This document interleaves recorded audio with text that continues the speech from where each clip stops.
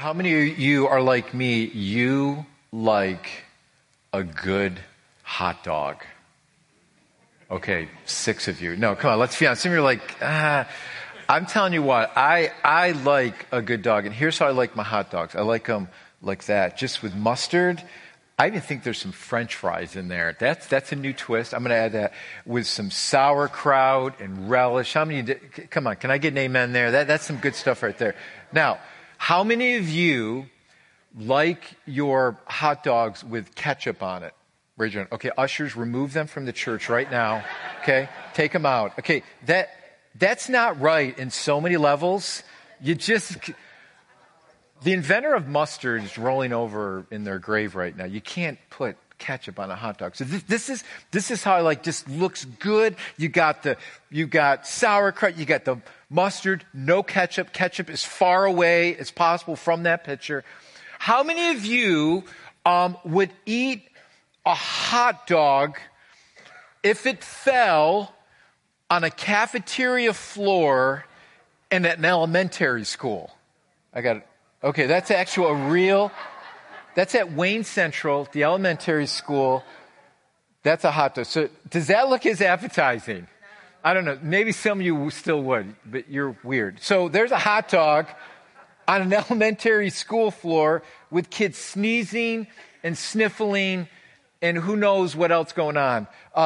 You wouldn't eat that. And here's the reason why you wouldn't eat that. Because now that wonderful hot dog is tainted. For the same reason, you're not going to drink, hopefully, spoiled milk, right? Because it is tainted. So here's what we've been doing. We've been going through a series, looking through the book of Revelation, specifically chapters 2 and 3. It's the last book in the Bible.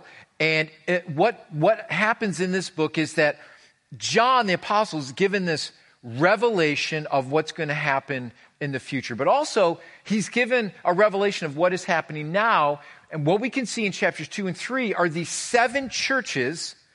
And out of those 7, 5 have become tainted. That there's something that has happened within the church that has caused the church to become tainted. And we're gonna look at one of those churches today. And these were actually literal 7 churches in the area of Asia Minor, which is now modern-day Turkey. And what we're going to look at today is the city of Thyatira. So I've got the map there for you. You can see the Aegean Sea. You can see Greece to the left there, Thessalonica. And then you can see modern-day Turkey or Asia Minor. And these are 7 churches that Jesus specifically speaks to. Now, here's the incredible thing about Jesus speaking to these churches. Is that, and I've explained this as we've been going through this series, is that the words that Jesus gives to these churches some 2,000 years ago is just as relevant today as it was then. And I believe this is a wake-up call for the church. And I believe we need to study the words of Jesus because the same thing that has happened in some of these churches is the exact same thing that can happen in our church, Living Word, in 2018. And so we need to heed the words and understand what is going on. And so there are different things that can happen in our lives that can cause compromise to come into our lives that can separate us from our walk with Jesus Christ. And Jesus doesn't want anything to come in the way of him knowing us in a deeper way each and every day. And so if we're not careful, we can allow compromise to come in our life. We live in a culture that we're constantly bombarded with ideas that are just anti-Christ or against the will of God. So we have to have a Christian worldview. We have to understand, how do I come against the world without just shouting at the world and being mad at the world, but how do I live in this world and also be a light for Jesus Christ with not allowing the world to taint my walk with the Lord? How many know that's a delicate balance, right?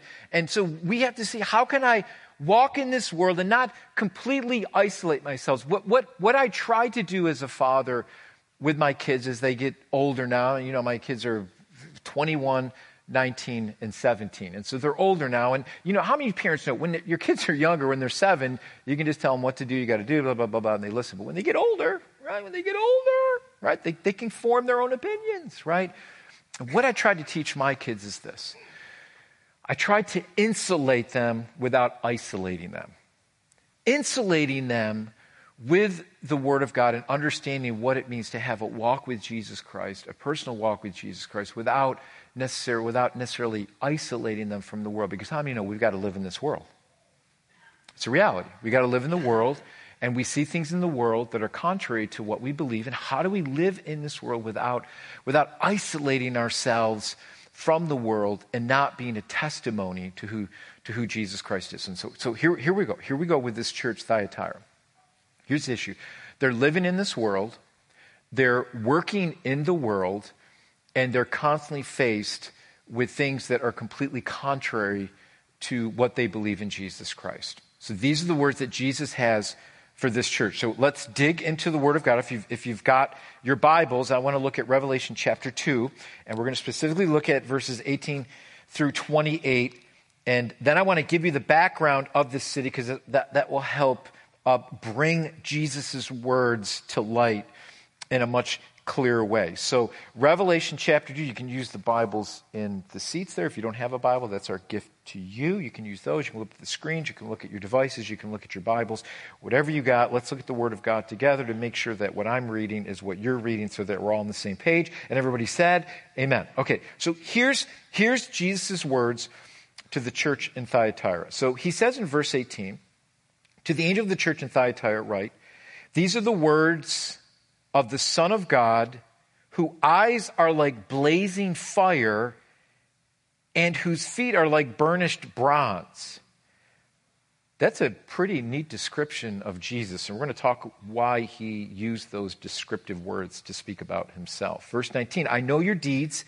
That's what he says. I know your love, your faith, your servants, your perseverance, that you are now doing more than you did at first.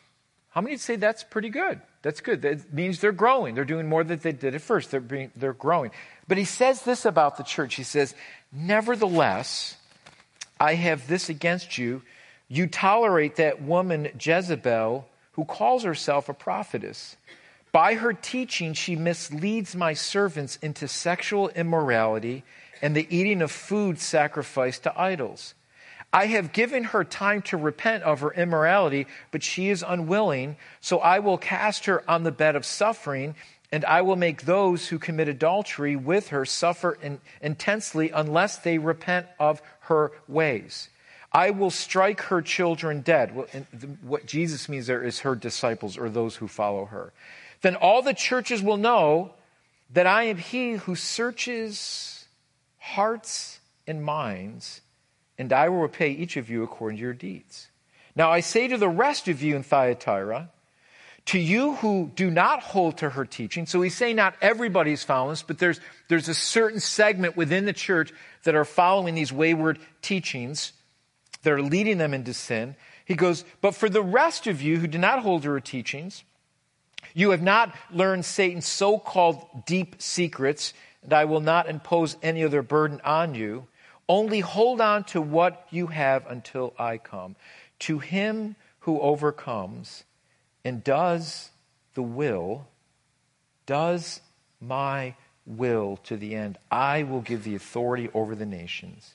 He will rule them with an iron scepter. Now, let me just give you a insight. This is kind of giving a little glimpse into the millennial reign of Christ. We'll talk about that in a minute. This is pretty cool stuff. He will dash them to pieces like pottery, just as I have received authority from my Father. I will also give him the morning star. He who has an ear, let him hear what the Spirit says to the churches. And everybody say amen to God's word. Amen to the reading of God's word. So what is going on here? Let's a lot of stuff here. The background here at Thyatira is basically this. This was a very, just a blue-collar, hard-working, kind of a Pittsburgh kind of a town, right? Just hardworking, just blue-collar town. The city had many trade guilds, which are like our unions today. And these trade guilds were very, very powerful, and they had a lot of influence over the city. So those that were believers, many of them would have to work in these trade guilds in order to make a living. And for a follower of Jesus Christ, this actually caused a lot of problems. The trade guilds were influenced by pagan worship, and to actually be part of the guild, you would have to worship at the feet of these pagan gods, which include many, many very, very immoral things. And so Christians who refused to worship these gods would usually lose their jobs. So it was an economic reason, and it hurt, and they would lose their jobs, which would cause a lot of issues for many of these followers of Jesus Christ.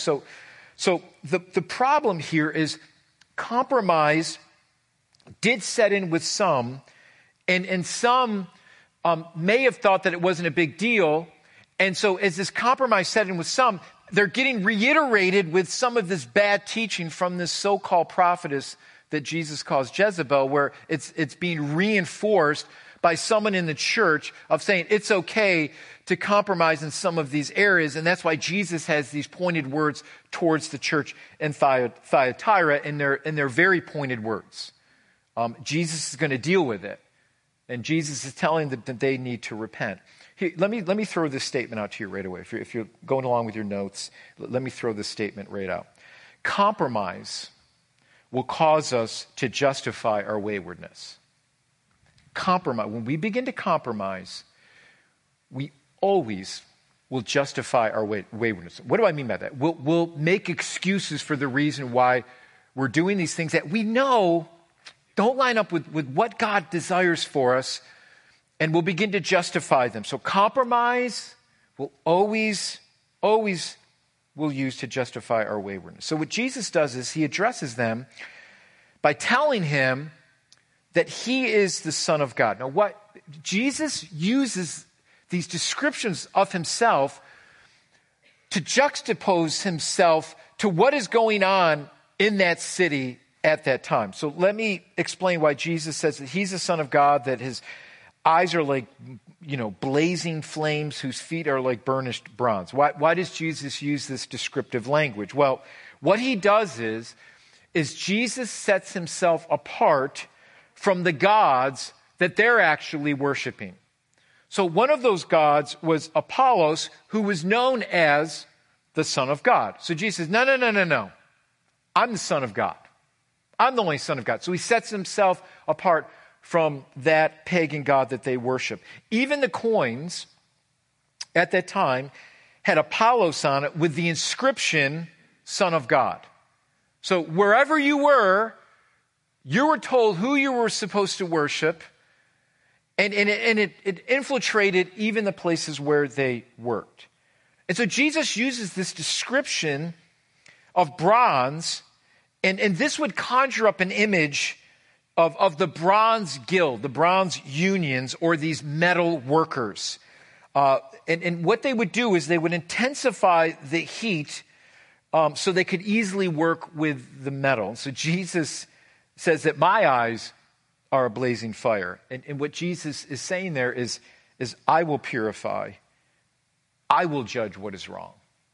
And so this would speak to those hearers because they could understand, because, okay, this makes sense to us. But Jesus says, listen, I'm the one with the blazing eyes. I'm the ones with the bronzen feet. I'm the one who is the Son of God. And so what did Jesus say to the church that they're doing well? Well, this is what he says about Thyatira at the beginning. He says, listen, they were commended for their sacrifice, their love, their patience, their faith. And with these good qualities, Jesus says, but here's the problem. Here's what I have against you. The problem is you're putting up with immoral people that are in your church, and through their lifestyle, they're leading people astray. And through their teaching, they're leading people astray. They were kind of the opposite of the church in Ephesus that we studied a couple weeks ago.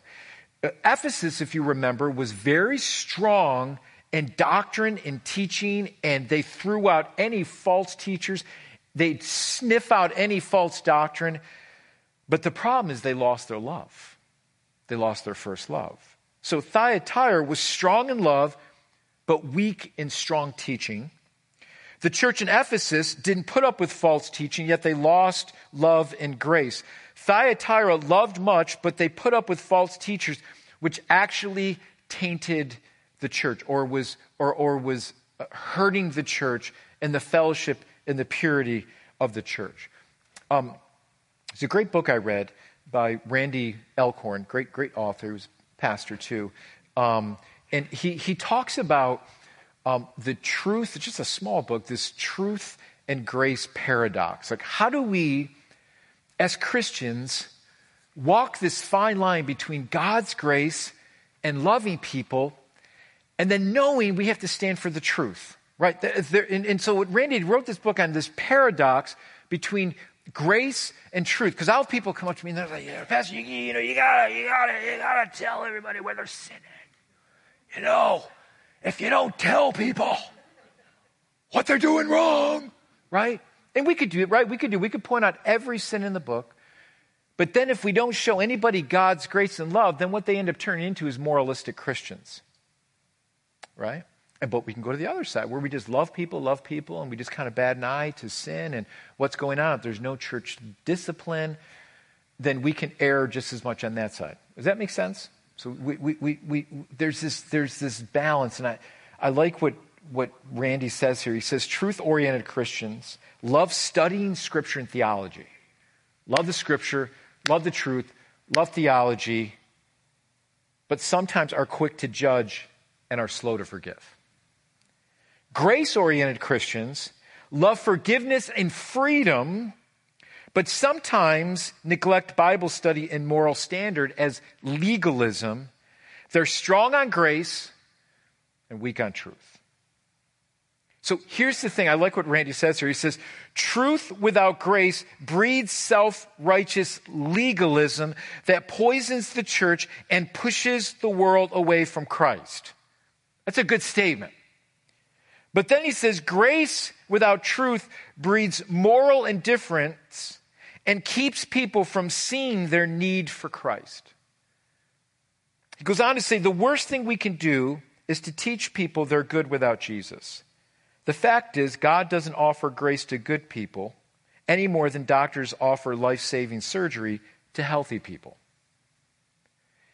You see, grace and truth together shows us how much we need Jesus. Tim Keller makes this great statement when he says, the gospel is this: we are more sinful and flawed in ourselves than we ever dare believed. Yet at the same time, we are more loved and accepted in Jesus Christ than we ever dared hope. That's truth, and that's grace. And so the problem with the church in Ephesus is they were all truth and no grace. They lost their love for people. You tell people the truth and that's it. You tell them where they're living, going to hell in a handbasket. I did my, but they're not loving people. They're not developing relationships with people. They don't really care about their neighbors. They just care that they've told them the truth and that's it. But they really don't care about them. They don't love them. They don't love their soul, but they told the truth. They don't care if they offend people. They just don't care. They don't care as long as you give the truth. Okay, that's just as bad as someone not caring about sin and bringing the truth. That we can love people, but how many of you know that there's this truth in the gospel that we've all fallen short of God's glory and his perfection? And we have to wrestle with that truth of knowing that I'm not good without Jesus. And that without Jesus and his righteousness, the Word of God says I fall short of God's glory. So I think Randy Elkhorn makes a great point by saying we can't tell people they're good without Jesus. Now, how many people can do good things? People do great things. People can do a lot of good things. But at the end of the day, we're all born into sin and we've all fallen short of God's perfection. That's why Jesus came. Jesus came to redeem us from ourselves and to heal us and to forgive us of our sin that keeps us from knowing a holy God. And so that's the truth. And we proclaim that truth in love. So what's going on here? Well, what's going on in the church here? Let me explain what Jesus means here. Jesus says that some in the church in Thyatira didn't condemn the teaching of Jezebel. Now, which is the truth. They didn't bring the truth to this wrong teaching. So what does this mean? Well, we need to go to the Old Testament and understand who Jezebel was. Jezebel was a wicked queen who was married to King Ahab, who for a time ruled in northern Israel and just really led Israel astray to worship foreign gods. And she enticed Israel into idol worship. And so this Jezebel that Jesus talks about is really doing the same thing. What she's doing is she's telling those in the church how to compromise their faith and actually practice what the trade guilds are telling them to do in order for them to keep their jobs. So here's the sad part. The sad part is Jesus gave this woman time to repent, as well as those who followed her, but yet they refused. And I was thinking about this and how we, in our own personal lives, can tend to get deceived. How do we, because we can look back and say, well, I would never do that. And I would never follow bad teaching or teaching that would lead to sexual immorality. And I would never do that because if it's just blatant, I would never do that. But I want you to know that I'm sure these people in the church were well-meaning. And I think what happens is we have to be careful that when you're listening to someone and you're hearing their teaching, that everything is grounded in what we know about the Word of God and the doctrines and the teachings in the Word of God. And so what I think can happen is someone with a great personality or a strong personality can come out and they say, man, they sound good, and they can twist it just a little bit to make it sound good, And all of a sudden, these people in the church, all of a sudden, they begin to follow this teaching that is not correct because this person's telling them that they have some secret meaning to the Word of God. Can I just say this? Whenever you hear somebody that says, God's given me a secret meaning to this verse, watch out. You should be running to the hills. And I believe that's exactly what Jesus said. He said, this person's saying, oh, these secret things, but he goes, they were just demonic. They were satanic. They weren't from the Word of God. And thank God that we have the Word of God. There was people that would follow Paul. They were called the Bereans, and they would search the Scriptures to make sure that what the Apostle Paul was saying was correct. And so I want you to be studious in your study of the Word of God. I just don't want you to take what I say as gospel. I want you to be studying the Word of God yourself. And so how do we get to that point to where we can follow unsound teaching? And I was thinking this same thing can happen at the church, because at face value it seems obvious. They were living in direct opposition to God's Word about purity. But it starts somewhere. How do we get to the place where we accept something that is wrong and contrary to the Word of God? And pastoring for 28 years, I have sat with people that have come to church, that have sat under the teaching of the Word of God. And I can show them, this is what God's Word says. In your life, what you're living right now is in direct opposition to what the Word of God says. And I, sitting with some that are living this way, will just look at me and just say, well, doesn't God want me to be happy? I said, yeah, He does, but His great concern for you is that you live a holy life. Your happiness is not what gets you into heaven. It's you being separated and sanctified unto God through Christ Jesus is what makes you righteous. And I think what happens is we begin to believe our own lies and we begin to drink our own poison to the point to where we become numb to actually what the Word of God says. And so I believe there's a process that we can get to this point where we become numb to God's Word. And I believe it doesn't happen overnight. I believe it's neglect. And I believe neglect is one of the greatest tools of the enemy in our spiritual life. Somebody say amen. Are you with me, 9 o'clock group here? Are you with me? How many of you, I went out this morning and I just started picking weeds. It took me about 2 seconds because we have a lot in our yard. I just started picking weeds. And it's amazing when you start picking weeds, how many weeds are actually in your... Now, if you look at this looks like a nice arugula salad with lettuce. Doesn't it? It looks really good. Like, just put some balsamic vinegar on this baby, and you could eat it. But this is all nasty weeds. And what happens is if you're a gardener and you neglect your garden, what's going to happen? Weeds, right? Hate weeds. Weeds are Satan. They're demonic, right? They're from the curse, right? And so because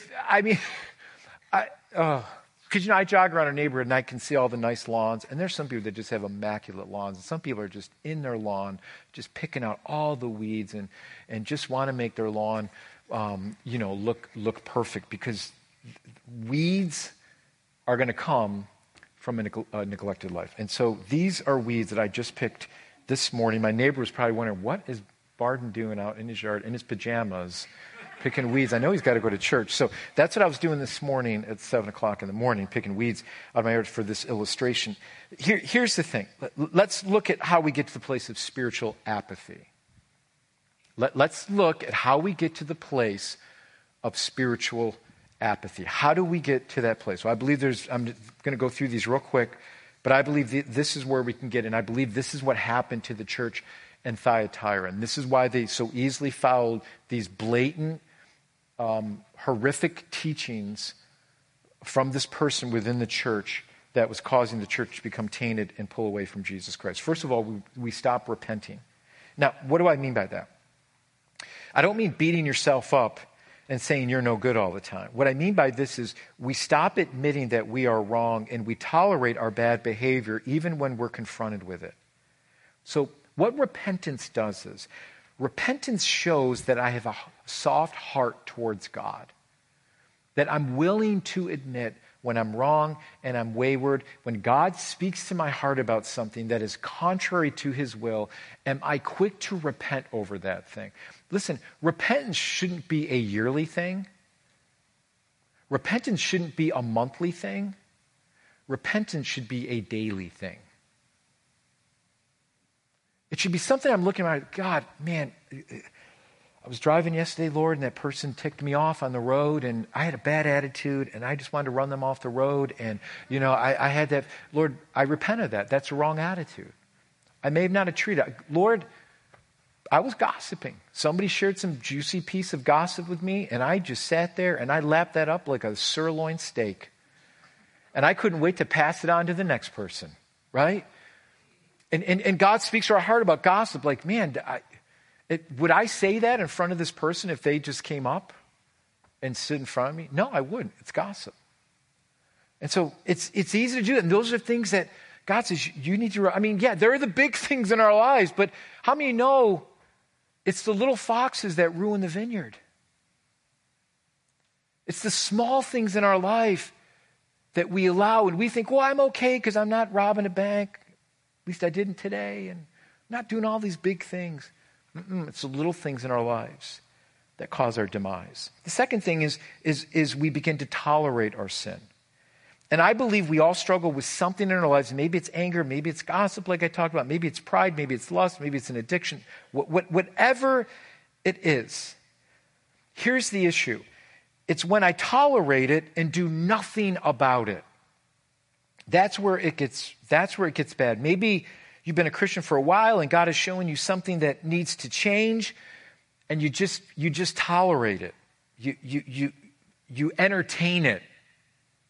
You don't grab it where it's at. You don't pull that weed up by its root. You just kind of pull the dandelion up by the head, and then the thing just grows back 2 or 3 days later. See, it's entertaining those things. And what we can do is, when we entertain things in our lives, let's say gossip. We can entertain gossip, and we can cover it by just saying, well, we need to pray for this person. I'm just telling you this because we need to pray. I heard that so-and-so. I heard that I saw them coming out of this place. I'm not going to tell you, but I think it was a bar. And it was late at night. But we need to pray for them. gossip, hidden under prayer. Are you catching it? See, these are the things that we can tolerate if we're not careful. Maybe it's forgiveness. You refuse to forgive, and it's caused bitterness in your heart, and you're holding it back because you want that other person to pay. You're tolerating it, which is hurting yourself. See, we will always struggle with something, and struggling is different than doing nothing about it. And so when we do something about it, and we don't tolerate it, and we say, God, I need to repent of this thing, it causes our hearts to be tender and to be sensitive so we don't fall into this spiritual apathy. Number 3, here's the other thing. Are we willing to sit under God's word? This is either in your own personal time, or these are things that I can easily draw back from. Maybe it's a Bible study or sitting under the teaching on Sunday morning in church. Whatever it is, it's important that we come under biblical teaching. And so when I stop doing that, when I kind of draw back from that, and I'm not feeding my own spiritual life with what God wants me to hear in his word, my heart is open to spiritual apathy. When we get to the point to where we feel we're above it or we don't need it, we can easily be deceived. Listen, and this is where we need to be so careful, because we can feel like we're so, like we got God's doctrine down, and we can be so self-righteous that we can be deceived and open to sin. So just because you have a lot of knowledge doesn't mean that you can't fall into spiritual apathy. Because we can have a bunch of knowledge and we can fall into this pride about how much I know about God's word, but I'm not repenting. And I'm hiding behind my knowledge of, look how much smarter I am than everybody else. Or look at how I can quote scripture. Or look at the theology that I know and understand. And we can fall into a spiritual pride that can cause us to fall into spiritual apathy because we're not looking in the mirror at our own heart. And so just because don't follow the belief, just because you're reading the Bible every day and you think you know a lot about the Bible, that you still can't fall into spiritual apathy. Because the enemy can use that as a tool against us also. So we need to constantly be, am I under teaching? And not, here's the thing what I mean by under teaching. You're submitting yourself and you're humbling yourself to listen to the Word of God and how can I apply it to my life. I think every time you come to the Word of God, whether it's in your own personal time, whether it's on a Sunday morning or a Wednesday night or an Acts group, whatever it may be, this is the way you come to it. You don't come in saying, I'm going to tell them what I know. You come into it saying, God, what are you going to show me today? God, what do you want to speak to my heart today? See, that's coming in with a submissive, humble attitude that, God, I want to hear from your word. That I don't have to be the person that always gives the answer, that's always talking all the time. Lord, let me come under your word. Let me submit to your word and let me hear what you have to say to me. Because I know that you can speak to my heart too. And I've shared with this before. I have about 25 different podcasts I listen to. There's about 8 different pastors I love to listen to. And I listen to them because I need to hear the word of God spoken to my heart too many times. As I have my own personal Bible time and listening to other pastors, because I want God to speak to me. I want God to speak to my heart. Because I don't want to fall in the trap that just because I give the word of God, that I don't need the word of God spoken into my heart. Amen? So this is where we sit under God's word and we submit ourselves to that. Here's the 4th thing. We stop praying. We have no personal time with God, or it's basically hanging on by a thread. And anytime that I talk to someone and I say that is struggling in their lives, or there has to be discipline applied to their lives because of the way they're living, I always ask them, are you praying? And 99.99% of the time they said, I'm not. See, what prayer does in your life, it opens your heart up to allow God to speak to your heart. It's amazing what God can do in your heart in 5 minutes when you lay prostrate before him and you just lay out before him and say, God, here's my life. It's amazing what God can do in your heart. Prayer changes things. Prayer changes me. It aligns me with God's will and what he desires for me. Many times we pray and we just give out the laundry list, which is okay. We should pray for our requests. But how often do we pray, God, change me? We're always praying for other people, right? God, save them. My family, they all need Jesus, right? Yes, we should be praying those prayers. But how much of our time in prayer is God, change me? You know, so many times we look at prayer because we want God to change a situation. But you know what? Maybe God wants to change you so you know how to deal with the situation. That was good right there. That was good. I should have put that in your notes, right? See, we want God to change that situation, but God says, I want to change your heart, so I'm going to show you how to deal with that situation.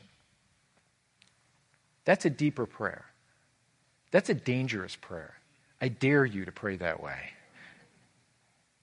Dare you. So we stop praying. Here's the last one. We stop asking questions. We stop asking questions. Now, what do I mean by that? Well, I'm not talking about having a critical spirit where we complain or we're argumentative all the time about everything. What I'm talking about is discernment. Checking things out. When in doubt, check it out, right? When you have a question, like you hear a teacher like, I just don't know if that there's something, this is where you begin to ask questions. And I think what happened with the church in Thyatira, because they were such a loving church, which is a good quality, Jesus said, when these bad teachings came in from this so-called prophetess who said, I'm from God and I have these deep teachings from God and you need to listen to me. Because of their love, they said, well, we need to love this person and maybe they're fine and they weren't asking questions. They're saying, does this really line up with what God's word has to say about holy living? And so they simply believed the teachings without asking questions. And they probably thought she must be getting some deeper insight that we don't know about. Yet her teaching was completely contradicting what the Word of God said. So this is what I would tell you. Be careful. Just be careful when someone says, God told me. Just be careful. God gave me a special revelation or insight that is extra biblical. Be careful. Be discerning. And make sure the word of God is your guide, not someone's feelings. And I would encourage you as your pastor to be discerning in this way. The Holy Spirit is a gift that God has given us. And part of the gifting of the Holy Spirit is discernment. And here's where I would encourage you to be proactive with your walk with God. And just know that if I'm idle, weeds are going to grow in my life. If I'm idle, weeds are going to grow. And in these 5 things, am I proactive in what God desires me to do? So let me just finish the message this way, because this is my heart for you, because I feel that so many times that we're just lackadaisical in our walk with God, and God has given us so much that we can grow in Him and experience His joy and experience His freedom, but we can all just kind of get lazy, can't we? And just kind of put it into cruise control. And I believe this church was a good church and a loving church, but yet they just got lazy in the way they were approaching the Word of God, which caused them to fall prey to bad teaching. And so listen, if you have a question about a book or something like, hey, Pastor, here's a popular book, what do you think? I'm going to try my best to keep up on everything that's out there, but I will give you my honest opinion. And some of you have asked me about some books, and I'll tell you, here's my honest opinion about it. And you may not like it, but as your pastor, I care about you, and I'm going to give you my honest opinion about what I may think about that. And where I'm going to caution you to be careful. Because just because something is popular doesn't make it biblical. So let's be careful. This woman was very popular. Her teaching was very accepted, but it was causing people in the church in Thyatira to actually sin against the Lord. And Jesus says, I'm going to judge you for that and those that follow her. So here's how I would encourage you. I would encourage you to set a course for change. And so how does that look? Practically, how does that look? What does the next step look like for you? Maybe it's getting plugged into a small group. Maybe it's being consistent with your church attendance, consistent with my Bible reading. Maybe there's something in your life that you know you're tolerating that God has been speaking to you about. And God said, this thing is going to hurt you. And I want you to lay that thing down at my feet. I love how Jesus ends this whole thing, because he kind of goes back. He goes, for those that follow my will to the end, for those that repent, for those who follow me, I will give you the morning star. Well, that's kind of what is that? What does that mean? So here's what I love about how Jesus finishes this whole thing. He's not coming just to correct the church and beat the church up and say, okay, there's my judgment, blazing fire, you're all doomed. He says, no, I love you so much. And I know that you're going through persecution. I know it's not easy living in the culture that you live in, but I love you so much that if you come back to me, I'm going to give you something very, very precious. And he talks about the morning star. Now, the interesting thing about the morning star, sometimes, not often, I jog very early in the morning, like 5 o'clock in the morning. And during the June, it's great because the sun's coming up, but now it's like pitch black and I feel like a wolf's going to attack me. I'm just so paranoid. I'm looking around and any noise I hear, I feel like I'm going to get ambushed by a kitty cat or a stray dog or a wolf. But sometimes I run, and it is the most beautiful thing to see the sun before it comes up in the sky. And what you see, which is amazing, is you see the morning star, whether it's Sirius, the star, or it's Venus. I mean, it is just bright.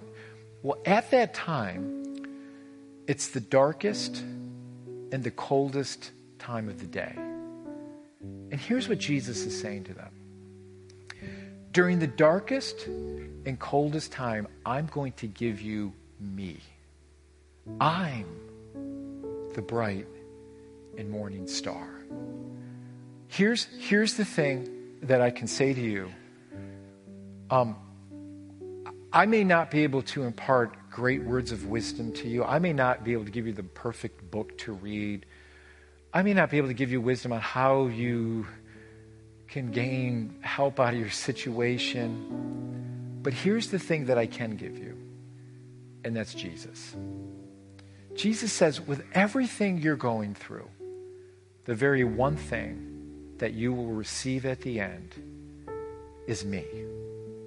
Is me. You see, compromise causes us to lose vision of the bright and morning star. Because many times in our darkness, we don't look to Christ.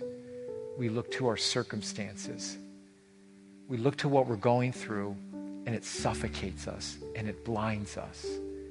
But Jesus says, even in the most darkest time, the coldest time, I am there. Look to me. I will give you me in those times. So in your loneliest times, when you feel all alone, Jesus says, I give you the bright and morning star. The bright and morning star. I'm there for you. And so I want to encourage you today in your walk with the Lord and the things that you're struggling with, you come to Christ and you lay those things at his feet today. And so what I want to do for you today, I want to pray for you before I let you go today. And I want you just to, as we pray, just to look into your own heart and life and just say, God, out of those five things, is there any one of those things that are lacking in my life? And God, give me the spiritual aptitude to know what I need to do so I can follow that, so I don't fall into spiritual apathy, which every single one of us can if we're not careful and we're not being proactive. And so let's just examine our lives today. You know, self-examination is a good thing, to examine our hearts constantly so that we don't fall prey to whether it's bad teaching or to compromise with things in the world, that we're steadfast in what Christ has called us to. Amen? So would you stand with me, and I want to pray for you today. And let's believe what God's going to do in our heart today. Amen? So let me pray for you today. Father God, we just come before you today, and I thank you that you are that bright morning star. And I don't know what anyone is going through here today. You do, though, Jesus. You know specifically what they're struggling with, what areas maybe that we've compromised in.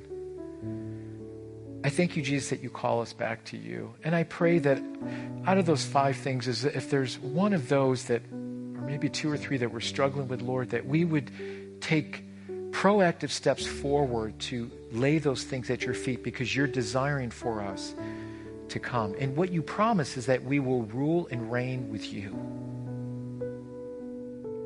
That you call us worthy. So Lord, I just pray that you would give us a discerning heart as we live in this world. That our hearts would be tender towards you. That we wouldn't look at repentance as just something we have to do. It's just our religious exercise that we go through, but it would mean something in our hearts. That we want our hearts to be tender towards you. That when our behavior is unbecoming of you, your Holy Spirit would convict us. When our attitudes are unbecoming of you, you would convict us. That we would be sorry, that God, we would apologize to other people in the world, Lord, that God, you would humble us. And so, Lord, we thank you for your patience with us here today. Thank you for your word to this church, because it's a word that we need to hear today. Thank you, Jesus, that you love us, that you've given us everything we need to live a victorious life for you. And so, Lord, help us just to follow you and to know you. And so I just pray for your people today, that they would be steadfast in the things that they need to be steadfast in. We thank you for your word today. Thank you for the truth that it brings to our hearts. And thank you for your love and what you did for us. We love you. We thank you. And we just ask all these things in Jesus' precious name. In Jesus' precious name. And all God's children said, amen.